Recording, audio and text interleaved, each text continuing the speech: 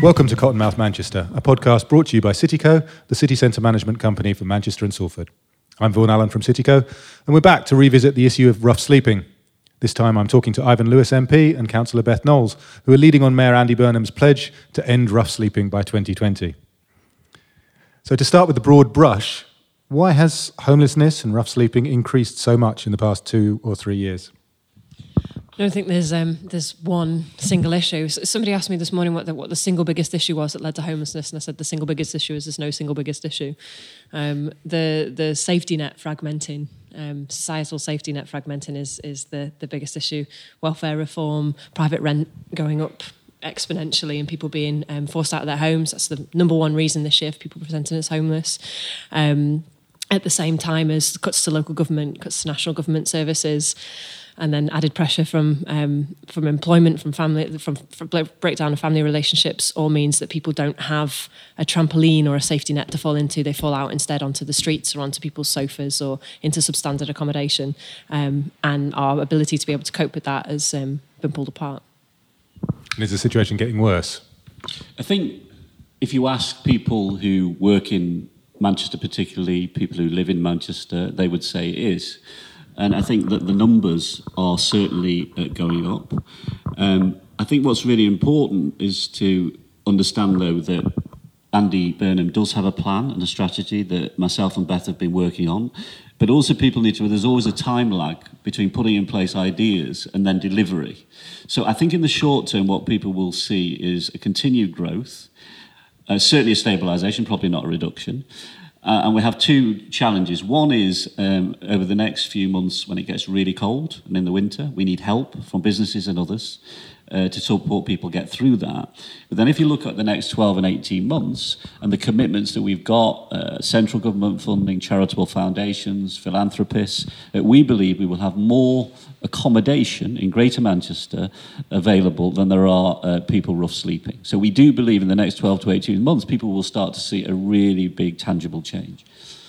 And is that the same for what you might call classic homelessness? So families with children who are in temporary accommodation and the rough sleepers that people will see on the streets of the city centre?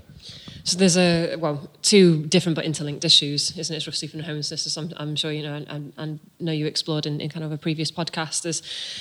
So we have a 3-year commitment to end rough sleeping, which is mostly around single homelessness and the provision for that. And then there's a 10-year strategy, which Andy announced a couple of months ago, which will be a reduction and prevention strategy, so longer term for families, around substandard, unsupported temporary accommodation, and on rebuilding supported housing and supported provision, and a variety of different recovery models as well, so tying into drug and alcohol abuse and various traumas that force people to become homeless. So there's we've almost got two jobs. That's why that leads for homelessness and rough sleeping. It's two jobs really. I like doing more than one job. And that 10-year strategy we're going to start scoping from next month, and that will look at youth homelessness, it will look at drug and alcohol strategies, it will look at prevention strategies, and that allows us to bring in a variety of different national and local experts to be able to look at what we can do to stop people falling into homelessness in the first place. So the provision we're looking at immediately is the most immediate and urgent need, which is people who are rough sleeping and the people you see day to day. But then that's the tip of the iceberg. So it's our job longer term to look at what the rest of that picture looks like. Presumably first, you've got to stop the problem increasing and expanding before you can actually start to roll it back. And the issue for the next 3 months, 4 months, 5 months, as it's particularly cold, is the numbers we know that on the streets particularly are going to go up. So actually trying to stem those increases as people come in from neighbouring boroughs and outlying boroughs, there's an acute problem there. Never mind before you get to the chronic problem longer term. Yeah, and that's one of the reasons that Andy's called this summit meeting for the 6th of October, to bring people around a table, public sector, private sector, third sector in Greater Manchester, to say, yes, progress is being made. Yes, we have a plan, and we do for the first time in terms of a Greater Manchester-wide plan. But, there is a short-term crisis. We have this every year. But we have a particular responsibility as it gets colder to make sure that we combine our resources and do everything we can to support people during that period. Now, Manchester seems to have developed a reputation as being particularly badly affected. And how do you think it compares to other cities? Well, I think I talk to colleagues, parliamentary colleagues. I'm a member of Parliament, obviously, in my spare time for Bury South. But do you have any time to do that anymore? Well, it's it's very important to my constituency issue of rough sleeping and homelessness as well. And what they will say is that in the big cities, this is a problem everywhere. I think, to be fair, what we've got here that's very important is we've always had really passionate, radical people working on the front line trying to do something about this. We have major public concern. And also here, we have people with lived experience of homelessness advising us what to do. What we haven't necessarily had is a senior politician saying, this is one of the most important issues to me. And that doesn't mean that councils don't care about it. It just means the most senior politician in Greater Manchester, the elected mayor, has said, rough sleeping and homelessness is going to be one of my top priorities. Now, if you have all the things that I've described and political will, the sky's the limit, in my view, in terms of what you can achieve. Now, we need resources. And if you look at the money that we believe is likely to come in the very near future from the Department for Communities and Local Government, as I said earlier, philanthropic money, charitable foundation money, I believe there's absolutely no doubt in the next 12 to 18 months we will have more units of accommodation than people rough sleeping in Manchester. But the point that Beth made that's really important is if you just have the buildings, the accommodation, and you don't have the support services, many of those people will be back on the streets, or others will be on the streets replacing the people that we've managed to house. So the mental health services, the drugs and alcohol services, the access to employment. You know, what we want to send a message to businesses in Greater Manchester is, one of the things we're exploring is the idea of businesses adopting individuals. So you get to know a person, you look at their needs holistically, and if one of those needs, for example, is skills development, is training, leading to employment, we very much like to see a new partnership with employers on that basis. We're talking to one of the major restaurant F&B owners in the city this morning, whose business is affected by rough sleeping. He will have beggars outside and he will have people sleeping in his doorways. But actually he's very interested in, okay, how can we work with people who are rough sleepers, ex-rough sleepers? The real problem they've got, of course, is they need the support structure around them. They can't afford, as a business, even quite a large business, to be providing that support structure, and possibly somebody who's slightly disassociated or has substance issues in kitchens is not necessarily a good idea without that support structure. So it's putting all that stuff in place is really, really important. Yeah, and it exists already. This is what we found more than anything in the work we've been doing over the past few months is that you don't need to reinvent the wheel. Just draw the spokes in and it'll drive itself. Great metaphor. So Pret, for example, Pret a Manger, 5 to 10% of their workforce have previously been homeless or in and out of probation services and the justice system. They work with local day centres, they work with the Booth Centre on an employment programme. So they'll refer people to Pret who are ready to move into the world of work, and then it's a partnership approach. So Pret have a flexible approach also, so they'll give someone a deposit when they first start working to buy clothes. They'll give them money to be able to come into work for the first month, and they'll be a little bit flexible on whether people turn up 100% on time or not, because you need to have that flexibility. We're asking for that flexibility from housing providers, and the same needs to come from employers, but we need to ask what they need and be able to provide that on the other side as well, and not just expect them to turn their pockets out and there you go, easy answer. One of the things we talked about in the first podcast was that issue with housing providers and hostel providers, that yes, there could be accommodation, but that actually if you were drunk or if you had a dog or if you had any other issues, you would, or both, you'd get thrown out. Or a drunk dog even. It's that flexibility that is that coming in more? Are we seeing more people taking that sort of attitude? Housing providers are coming to us and asking us to convene them. This is, the soft power that we talk about, is we can bring people around the same table and say, we'd like you to all do X, Y, and Z. One of the most contentious ones is taking people in who have rent arrears. If somebody has 1-2 months rent arrears, a considerable amount of providers can't take them in under their current legislation. Well, that's relatively easier than you'd think to just say, well, you give somebody a second or a third chance. And we know we're asking people for second, third, fourth, fifth chances, but that's what we need to do as a city region. So, personally, how have you been affected by the growth in rough sleeping? Why is it a resonant issue for each of you? Well, I guess for me, there are two elements to this. First of all, Andy said to me, what do you want to do in Greater Manchester? I stood against him for the Labour nomination and I lost. But I'm a Man City fan, he's an Everton fan, so I've got my own back since then. seriously though, so he asked me what I wanted to do. I said that I really cared passionately about that it was outrageous that in the 21st century there are people on the streets. I knew that Beth was working on the front line with those organisations on a day-to-day basis because she's a city centre councillor. And I said to him I thought it'd be a good idea if we teamed up and did this as a partnership. He appointed us. And for me, I suppose the most powerful thing, inevitably, is sitting and chatting to people who are either rough sleeping now or who have lived experience of rough sleeping. And one of the things that Beth has taught, I think, me and others, as others on the front line have said, is they are the experts. The people themselves who have experience of, sleeping rough or being homeless, we need to listen to them as we design our responses. And we need to understand they are the best place to advise us. And what's very exciting about what's happening here in Greater Manchester is we are putting them at the heart of this for the first time. So that's really important. The second issue is I did some research into my own family background. I knew that my grandma had lived most of her life with serious mental health problems. I then found out something that, to be honest, has shocked me, and I found out that, in the 1960s, there was a woman and 2 kids found in a park in Manchester, and the policeman said, you can sleep in this park, lady, but those 2 kids are not sleeping in that park. They were taken into care. I found out that they're my mum's brother and sister, and that lady was my grandma.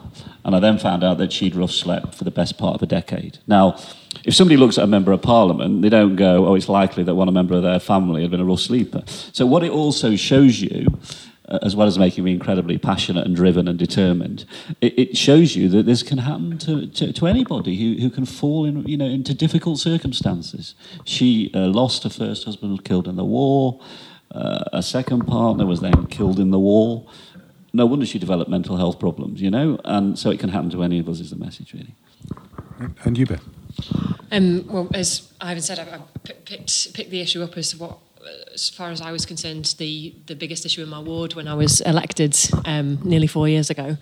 So as a city centre councillor, was the obvious numbers of people rough sleeping, was visual beyond anything else. I didn't need any evidence, I could see it. And as far as I'm concerned, you're a resident of mine if you're spending the night in the city centre, whether you're housed or not. And that's, as far as I was concerned, it was my duty as an elected official in the city centre to be working on it. And it was then working with the Booth Centre and Mustard Tree and all the other day centres, and the provision in the city was just, I'd realised how much pressure they were under, and the phenomenally resilient and powerful people that they work with on a daily basis that had the answers and that were coming to us because they didn't want it to happen to anybody else. Well, you have a responsibility in politics to listen. You have 2 ears and 1 mouth for a reason. You're supposed to listen twice as hard as you speak. So that was good one-liner. I think one of the things you talked about, Ivan, there was this notion of co-production and co-creation with people who have the lived experience, which is obviously at the core of everything. So that's happening in Manchester. What are the pleasures of doing it that way, and what are the pitfalls of doing it that way? The pitfalls for it is it takes 7-8 times as long to do something as it would do otherwise, but it means you don't have to do it again. So in the long term, you save time, and not everybody's along for the ride from the beginning. It takes a lot of coercion and convincing, especially from places where people haven't worked like that before. And the pleasures are that it's how things should be done. There's my background is in international development, and that's how we've been doing things for decades in international development. Is you work with people on the ground and ask them what they would like to do to be able to solve their own problems, and you work with people, not for them, or on their behalf. We have an opportunity under devolution to be able to scale that approach up outside of homelessness. It shouldn't just be operating in one sphere, I get to work with the most brilliant people in the city every day because of it. That's a huge pleasure and a privilege at the same time. I'd say, businesses need to know their customers and their clients, don't they? If you're a business and you don't know your customers and your clients, you've probably got out of business, I would reckon.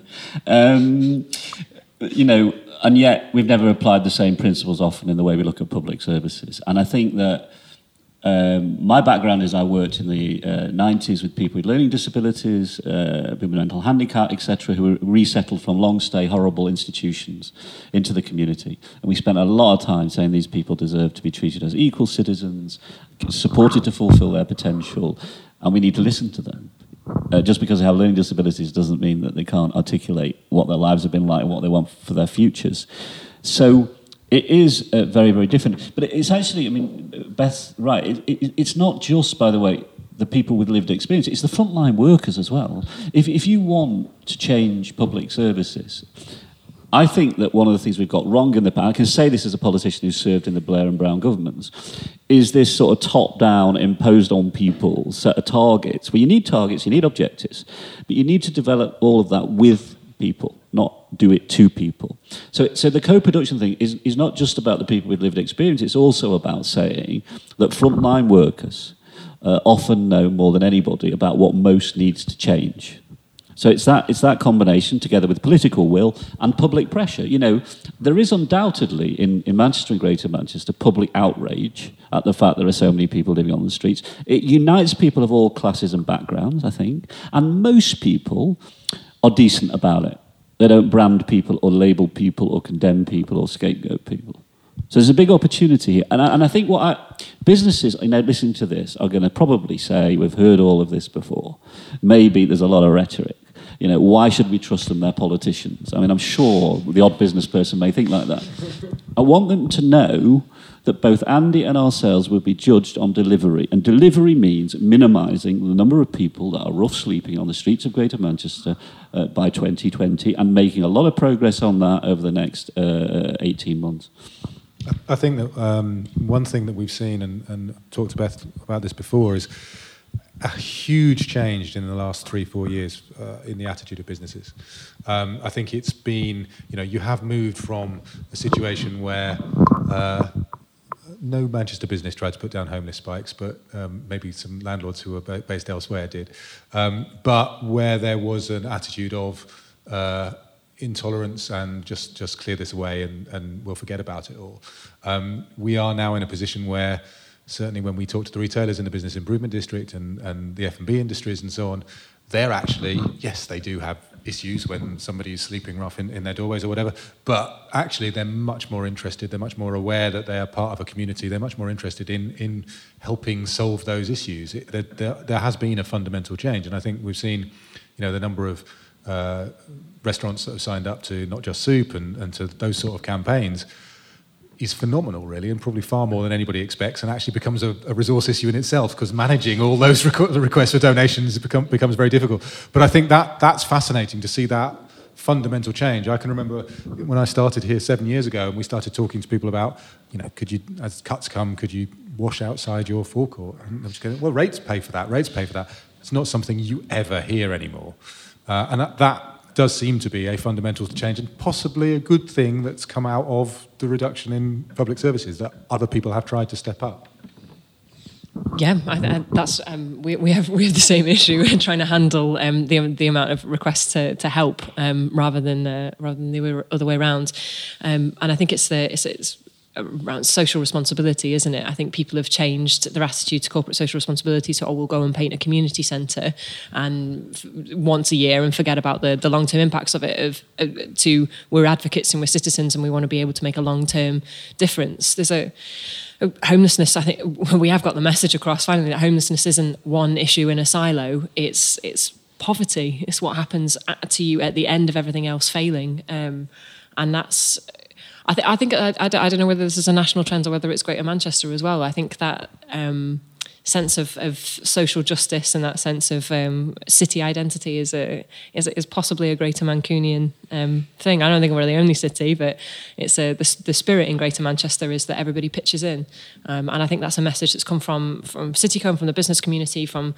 the councils, from the voluntary sector, from individual activists. So people have been speaking with one voice and saying, well, we all need to work together on it, don't we? Because there's a million different things to do. I think it's interesting when you talk to other cities, and we get a lot of calls from other cities about what we're doing. You know, it's very easy to be slightly navel-gazing and slightly negative about things, particularly when you walk around the streets and sometimes see what's going on. But actually, we are, just as we were possibly the first to start getting into the new situation, we are well advanced compared to other cities in trying to find the solutions. You know, other cities don't have things like the Homelessness Charter and the Homelessness Partnership, and they're trying to copy it. Which probably doesn't make us feel any better, but it possibly we shouldn't feel as negative as we sometimes do when faced with that wall of the problem. I think you talk about, particularly with rough sleeping in the city centre, it is such a mass of different issues that relates to one person and certainly to numbers of people that are out there. How, in terms of the mayor's team working on that, how do you start to unpick that and then put it back together in terms of practical solutions? I'd say that there's going to be, I think, a development in the next month or so which will make, I think, potentially a really transformational difference, a couple of developments. So the first thing is the government requires every local authority to do a head count of rough sleepers once a year. In my view, it's a flawed, bogus exercise, okay? It happens at one time, once a year, and that gives you your data. It's ridiculous. What we intend to do is create a situation where we have not just a head count, but we go out in the streets of each of the 10 parts of Greater Manchester, and we get to know each individual, and we build up a profile of that person, why they're there, what their challenges are, what their aspirations and hopes are, what would persuade them that there's something better. And then we offer a tailored tailored custard cream, a tailored customised response to each individual depending on what the issues and challenges are. And that requires, by the way, councils, the third sector and business to come together and look at this holistic response. So it's a personalised approach, very important. There are 3 big picture elements to our strategy. Respite, you get people safe, you get them stable, you get them off the street. Secondly is recovery, supporting them with whatever the challenges are that have led to the situation in the first place. Mental health, drugs and alcohol, relationships, whatever. Childhood abuse, trauma. And then finally, reconnection. What does reconnection mean? It means reconnecting people with the world of work where appropriate. It means reconnecting people with the arts, which Beth has been involved in a lot in, community, neighbourhoods, families, reconnecting people with a sense of identity. But it has to be a very personalised approach. Now, we've been successful in securing a significant amount of money for what's called a social investment bond. And we're at the moment, Greater Manchester-wise, tendering for the provider that will be responsible. And how that will work is whoever wins the bid from October will be going out onto the streets of Manchester and Greater Manchester and getting to know individuals. They will then have a responsibility as part of the contract they've been awarded to find those people appropriate accommodation and support. And the business will, I think, particularly be interested in the next bit, which is it's performance related. So the reward for the provider depends on whether you are successful and whether that success to some extent is sustainable as well. Because what you don't want is people just to take somebody off the street, for a few days, get paid, and then the person's back on the street. Now that will start to have potentially quite a big effect in the next 6 months, perhaps. And are we at the point where there is enough accommodation now? You talked about in the future. I am shocked. Look, I've been involved in this only for 8 months. And what the reality is, when you go out on the streets with the outreach workers, the guys are on the front line, they will say to you time and time again, no, we know all these guys. We talk to them, and most of them don't want to be on the street, by the way. That's another myth, they're all beggars and they want to be... Nonsense. We just don't have the resources. We don't have either the accommodation or the support services. And I think we should mention at this point how businesses can help is also the Mayor's Fund. I think, again, politicians get stick quite rightly. Andy Burnham set up a Mayor's Homelessness Fund. He's put 15% of his own salary on an ongoing basis into this fund. And the reason why the fund's incredibly important is this. We can probably end up with more units than rough sleepers in the next 12 to 18 months via government money, philanthropy and charity foundations. But if alongside that we don't have the support services, some of which will have to be funded via the fund in an age of austerity where services are being slashed and burned, central government's imposing cuts, local authorities having to make difficult decisions. We've got to also have those support services. Yeah, and I think what you were saying in terms of the mayoral team picking up and picking apart the problems and solutions. We've it's not just us as well, which is 2 people working. Means I can sleep at night occasionally.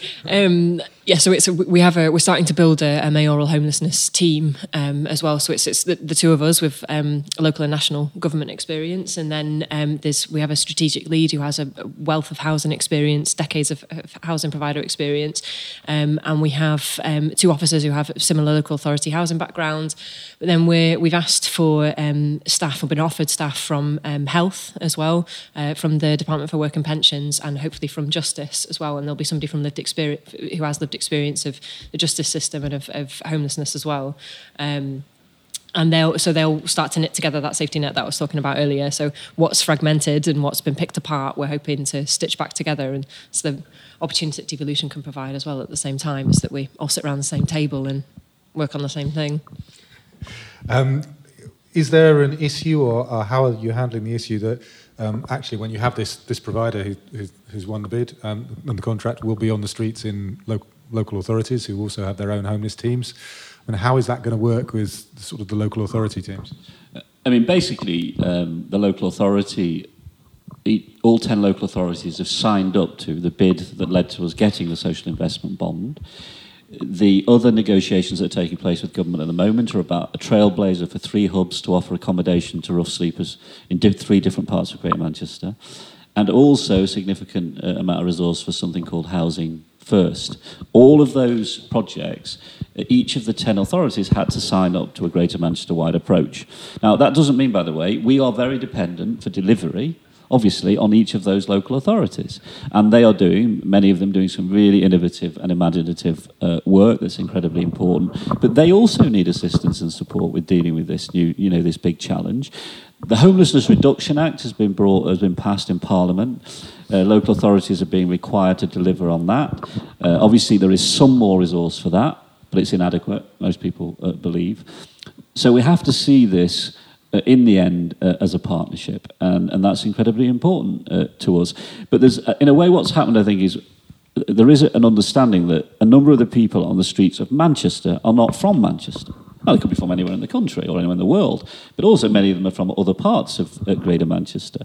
There are rules about what people are eligible to receive and not receive, which are based on where you live or where you used to live. So there's a lot of obstacles and barriers where actually looking at things from a local authority by local authority perspective gets in the way of us delivering for people. So, there's always tensions. Let's be very frank.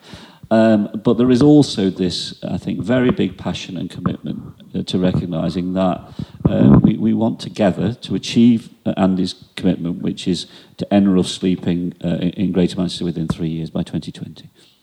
When we're looking at the other boroughs away from the city centre, we know the situation very well in Manchester city centre and to some extent in Salford as well. I mean, what's happening in the other towns? I think there's less of an obvious issue in the other town centres, but we've just been up to Rochdale today. We're in Trafford earlier in the week, and it's an increasing problem. We've just had a young person's organisation speak to us in Rochdale and say there's more and more people appearing dotted about in all kinds of town centres that you've not even heard of, from Bury to Rochdale to Oldham, and that's. So that at the same time needs to be mitigated. But what we're talking about was what the situation is in other townships, in the other towns around. Is it getting worse? It's definitely getting worse. It's a patchy situation. It's variable. I think every local authority would say that it's getting worse. The critical mass of people, clearly the impact is much greater in the city centre. Everybody, I think, would acknowledge that. But also, this needs to be a shared responsibility. And it's not necessarily healthy, for example, if all homelessness and rough sleeping provision that's developed in the future is a conglomerate around the city centre and, is bordered with Salford, then that wouldn't be... So I was going to say, so it's not just a worse picture in other boroughs, it's also, there's best practice hidden underneath the surface as well. So we were up in Bolton earlier in the week, and they have health teams doing their street outreach. So if you wander in and around Bolton town centre, there's maybe 4 or 5 people that you can see either rough sleeping or begging, but they've had there's trust issues with the council and housing providers, and the police especially, whether they're right or not. There's trust issues with whether people will engage or not. So they have nurses go around and housing providers. So the nurses provide immediate care and then take people into clinics to engage further in services, and then into day centres, and then along the housing journey and the journey out of homelessness from there. So there's the problem's increasingly worse disperse across multiple town centres, but there's also opportunities to be able to scale up practice like that. That's an easy thing to take to Salford, to take to Trafford, to take to wherever. For businesses who are listening, what can they do if they're seeing people sleeping rough? I think that there's a number of things. This idea, and it's not unique, but it's a new idea to develop, is adopt somebody.